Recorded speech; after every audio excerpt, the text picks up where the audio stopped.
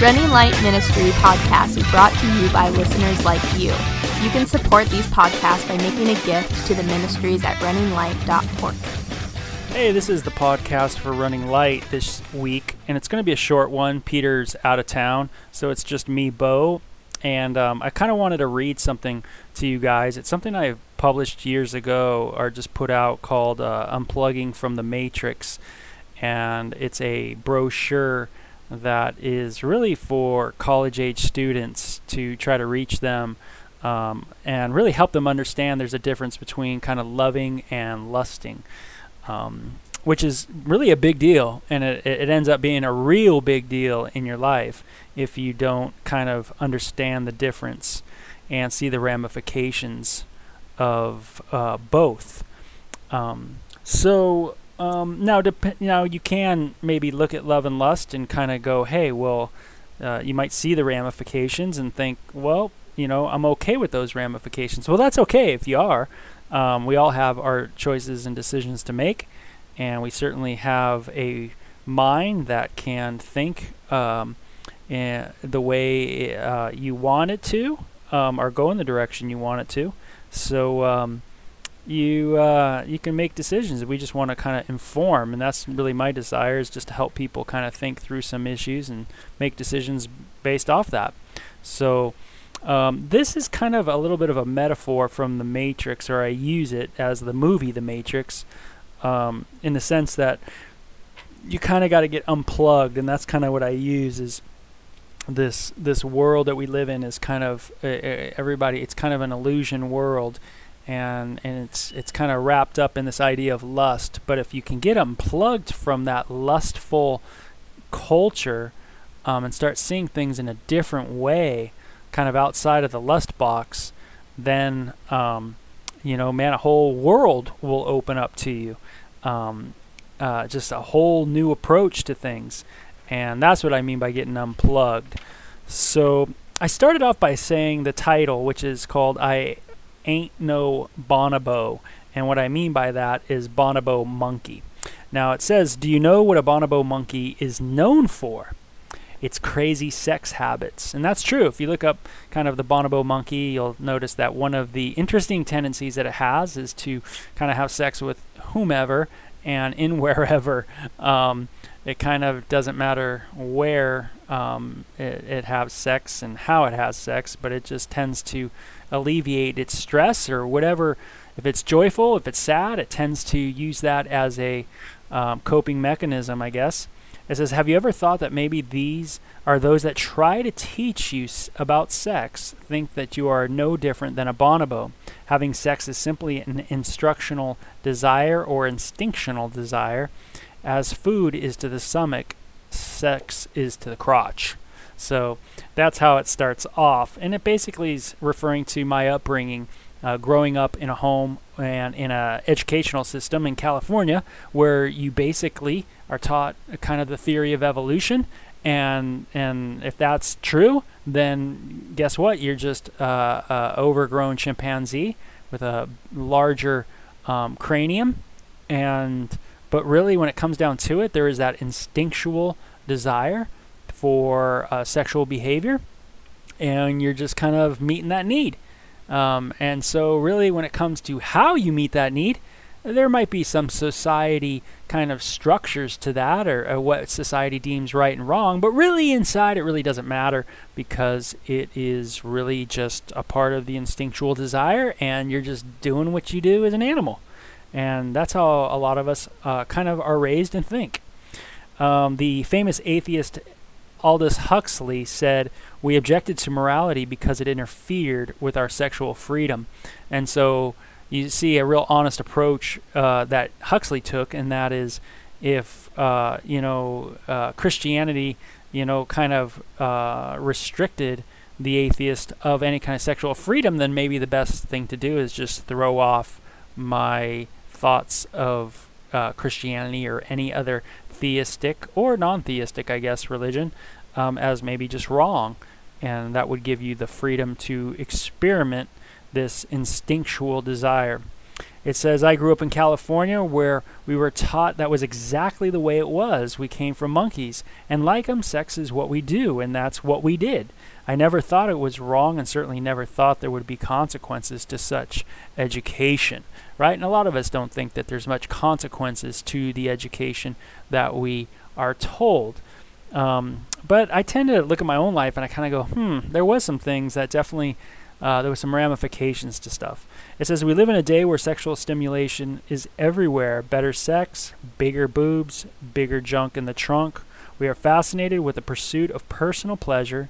Self-gratification is what my generation is all about. Sex is about my body, my desire, and what I want to experience. No one can tell me how to use my body. It's mine, me, mine, and I.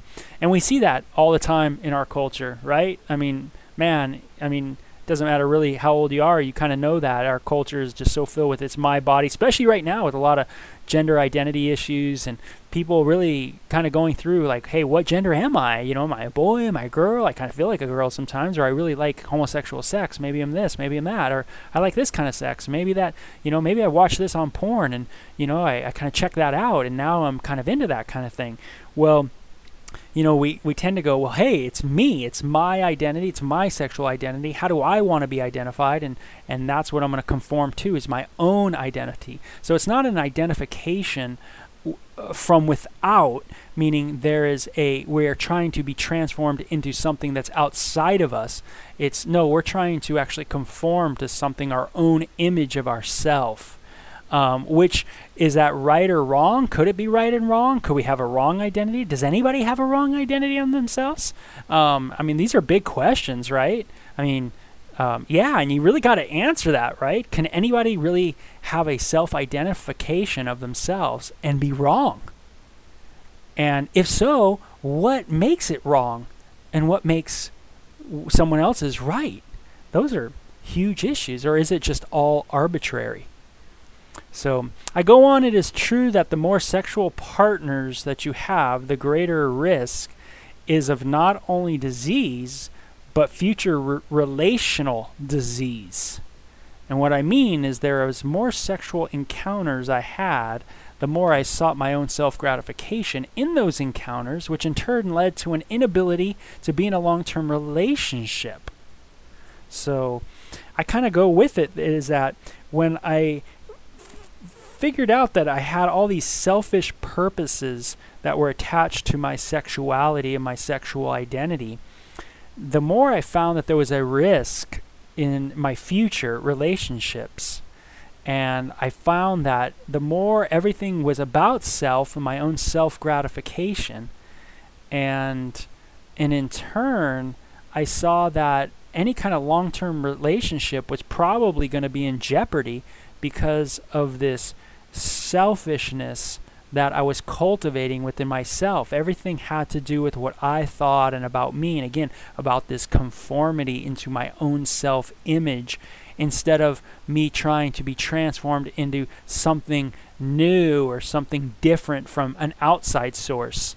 And so that's what we do as people, is we're kind of educated in that way that, hey, this is my life, my identity, I'm just doing what instinctually is right, and this is how I feel at the time, so hey, I'm going with it. Now the problem with this is this issue of lust. I say when viewers of porn are imitating it, porn mogul Al Goldstein said, people are imitating the worst possible kind of sex. The paradigm that I am picturing is one of lust as opposed to love. As long as I sought self-gratification in my relationships, failure was just ahead. Lust cannot last because it is unable to satisfy the human heart. So what I'm equating is that this self-identification became really a lusting after me. It was lusting after my own thoughts. I became, in a sense, my own deity in a way, and it just led me to constantly find unsatisfaction. I was looking to myself to find satisfaction, which I can never find in my own self. I found my own self constantly changing or altering, or being sad or depressed, or not being able to actually give me what I needed to, or what I desired, and that was peace in my heart. I just never could get that. And I say, I struggle with porn. I used to struggle a ton. The porn industry is interesting. It seeks to cash in on customer dissatisfaction. Yep, when we view porn, we go from one image to another and so on, and it sucks. You can never get satisfied. Lust is unable to satisfy. And those that walk down this road are not having sex with the people that they are in the sack with. They're simply self-gratifying with your body as a tool instead of their own hand. Those in the porn industry understand this themselves. When reading The Hardest Man in Showbiz by the porn star Ron Jeremy, you get the idea that he is sad because he has fortified something so long, and it's this living of the self-gratification lifestyle, that he's forfeited something, and that something is love. He talks about in the book that he wanted to be in a relationship with only one person throughout his life, this one person, but because lust becomes an uncontrollable behavior with no room for selfless acts, he has been bound to the thing which he knows causes him not to have what he so desires. And that doesn't sound like a good thing at all. And that's just a bummer. And I really think Ron Jeremy seems like a cool guy too. But it's a bummer to read his book and to see that in there where he desires something so bad and he just can't get it. And it's because of that always looking at himself, always trying to satisfy this lustful inclination in him. I actually understand that so many of us want to have a killer life with someone, but unfortunately we never have that because of what we do in the here and now. The more sex you have, the more you will compare your future husband or wife with that person. Sex is no longer special at all, but we have made it common. And when you get to meet the person you think you want to spend the rest of your life with, you will have had 15 partners already, and you too. And that sucks. You'll be so used to a life of self-gratification, the understanding the best part of sex, which is being selfless and giving, will not even be in your mind. So you won't even be thinking in sexual selfless ways. You'll be thinking just in sexual selfish ways, because really your sexual identity is all about you anyway. And the reason you're having sex the way you are is because it's all about you, and everything becomes all about you. And it's hard to break that bubble, of selfishness. It's hard to do something out of selflessness, and to see that that's a new paradigm in your life. Dinesh D'Souza, in his book Why is Christianity So Great, says in one of his chapters, it's a great line. It says, the orgasm has become today's secular sacrament. And that's so true, right? Everything is about the orgasm. It's all about the orgasm. It's all about the big O. And you might think you're different than the billions of people that have lived before, that crappy for-self life, and that you don't think it'll have its consequences. But please don't believe the illusion of the Matrix. And that's so true, man. I mean, we would hope to unplug you just a little bit. The Jewish scriptures are filled with guys and girls that have tried to be the most sexually selfish people ever. That's right, the Bible. King Solomon, of all people, was a sex maniac, and his life was jacked. King David as well. And his family went to pot. Abraham had sex with a maid. Judas slept with his deceased son's wife, thinking it was a prostitute because he was horny. Lot drank too much and had sex with his daughters. Come to think of it, I think all porn is a parody of the Bible in some kind of weird perspective way. Through the paradigm of Scripture, I understand now that God is real. And He created me and made sex as a way to know Him and His love for you and me. I love it that the Bible paints the picture that many of the so-called saints who have trusted God failed miserably, constantly looking at sex through the wrong lens. So we're not alone, and that's what's great about the Bible, is it certainly has the real rawness in it and not some fairy tale fictional book. And that includes certainly me, as I'm a part of those characters as well in my own life. When I read the Bible, and when I started reading it, I was 17. I started in Genesis, and being raised as an agnostic, a kind of atheist, I was blown away by the idea that God made this union called sex, and it was already talked about in the 2nd chapter of the Bible. The greatest impact on my intellect was the idea that maybe sex was to be special. Maybe I am not a bonobo after all. Maybe one man and one woman for life was really the better pleasure. Maybe I had been wrong. So maybe the self-identification of sex, maybe that's the wrong way to look at it. That's what I was thinking. Maybe the right way is to actually look outside of myself towards someone who is actually maybe more complete than me. And that maybe because I'm incomplete, maybe all my identification of my sex was really incomplete as well, because I'm an incomplete source. That maybe only looking outside of myself to completeness, to a complete source, was going to give me a better pleasure. Now, today I've been married 20 years and I've learned many killer sex lessons in my life, but the greatest is that in my marriage, sexual arousal today is not from selfish lusting, but from love. The arousal I'm talking about is that which comes from giving joy to my beloved. She is mine and I am hers. My body is hers and her body is mine. Arousal is not from lusting her, but from giving of myself to her, love. That is much different from the idea of how can I have better sex. Better sex happens when you exalt sex to what it is meant to be, something maybe outside of us, something sacred maybe something special, maybe beautiful, maybe something more beautiful than me and my thoughts about it, maybe someone else's thoughts about it. Someone being God, maybe a complete source, is even a greater pleasure than mine.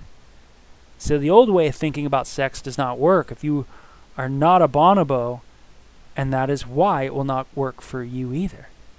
Because maybe you're not a monkey with just a large brain. Maybe there's something special about you. And that's what the Bible's teaching. One day, you and I certainly are going to be old, and on that day, any self-gratification, any kind of lusting, self-sexuality will not matter. We will only desire at that time to see love. Love's roots can go deep in the soil when you see it as special, sacred, and beautiful. For love is not common, lust is.